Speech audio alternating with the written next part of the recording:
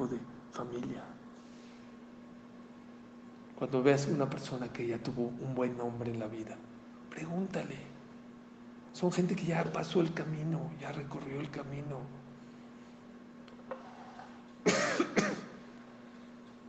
Altista Kelber Cancan. Es muy peligroso irse nada más por lo exterior. Hay mucho bluff. En serio, no se imaginan. A lo mejor hay gente que no sabe, pero los jajamim que les llegan y nos llegan. Yo no soy jajam, pero me llegan muchos casos. Gente que dice, este tiene depresión, este tiene ansiedad, este tiene problemas de Shalom Bait. ¿Cómo me gustaría pregonarlo delante de toda la gente? Porque hay mucha gente que gasta toda su energía para ser como él. Es todo falso. Es un mundo muy complicado. Porque es más fácil irse detrás de lo exterior, de la fama, del dinero, de lo material. Es muy fácil ir detrás de todo eso.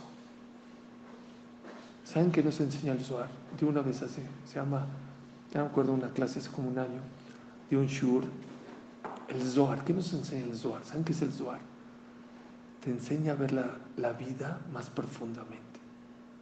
Yo tengo ahorita enfrente de mí un celular. ¿Qué es un celular? No. El celular tiene adentro dispositivos y tiene cables y tiene una batería. Eso es lo que el Zohar te enseña. El Zohar te enseña a ver que la vida es mucho más profunda de lo que te imaginas. Ten mucho cuidado. Es lo que dice la Torah. Fíjate, pon atención.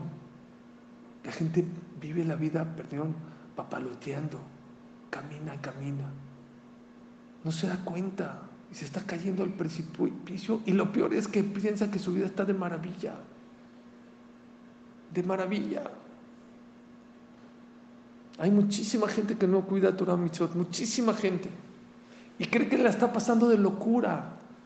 No sabe qué es, qué le falta, qué es un Shabbat con tu familia, cantando Shalom Aleichem, todos juntos alrededor de tu mesa.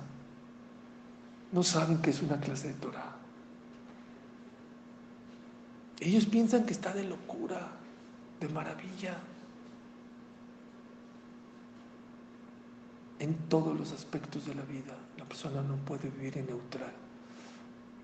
Porque si vives en neutral, seguramente te vas a equivocar. Tienes que prender la luz. Este mundo está oscuro para el que quiere. El que quiere prender la luz puede hacerlo. Uno, pedirle a Dios que te ilumine, que te ilumine. Hashem, tú guíame por dónde. Pídete tefilá. Número 2, Torah. Todo lo que puedan leer de Torah, Shlomo, tenemos gente muy sabia. Rashi, Rambam, hay libros en inglés, en español. Compren un libro, les va a cambiar la vida. Magid Miduvna, el Gaon de Vilna. ¿Qué les gusta? Filosofía fácil, difícil. ¿Qué quieren? Contemporáneo, no contemporáneo, Akiva Tatz, Rav Twersky. ¿Cómo quieren? Esa es una Kabbalah hermosa para Rosh Hashanah, para Elul. ¿Saben qué? Voy a conocer más. ¿Qué opina la Torah? A ver, ¿qué opina la Torah sobre el Shalom Bait? ¿Qué opina la Torah sobre el tema de la educación de los hijos? ¿Qué opina la Torah sobre el enojo? O sobre el kasher, o el taref, o Shabbat. Conocer. Luego decides si cumples o no, pero por lo menos tienes que saber los datos. No puedes vivir con una venda en los ojos. Eres yehudí, no conoces la Torah. ¿Qué opina la Torah sobre esos temas? Sobre el casamiento, sobre los shidduchim. Hay mucho lo que hablar, pero se los dejo de tarea. Reflexionen en la vida, cuántas cosas en la vida pensamos que son bendiciones y es todo lo contrario. No es por culpa de Dios, por culpa de nosotros, porque vivimos sin pensar. Acuérdense, la diferencia entre una persona y el animal es el raciocinio, el intelecto, la decisión, la toma de decisiones. Decide en tu vida. Si te equivocaste, bueno, pero tomaste decisiones, pero no viviste a oscuras. Si pediste tefilá, estudiaste Torah, tienes un guía, tienes un líder, tienes un ejemplo y te equivocas, bueno, Pero si ni pides tefilá, ni piensas, ni te interesa qué opina la Torah sobre esta vida, ni te interesa tener un guía, un líder, siempre, en muchísimas cosas puede ser un jajam. A veces puede ser tu papá. El día de hoy di un sped a Panamá, de un abuelo, de una persona, un nieto, es amigo mío. Me dijo, Suri, habla de mi abuelito. Yo conozco al abuelito, pero pues me dio pena. ¿Cómo no voy a hablar de eso? Un gran amigo mío. ¿Saben de qué hablé? De eso. Dije, a ver, dime un poco de tu abuelo. Me mandó 3, 4 watts de lo que es su abuelo. No hablé de sus cualidades de su abuelo. ¿Saben de qué hablé?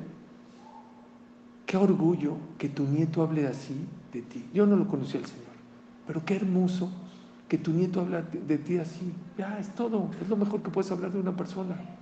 Que tus hijos, que tus nietos estén orgullosos de ti. ¿Qué más puedes pedir en la vida?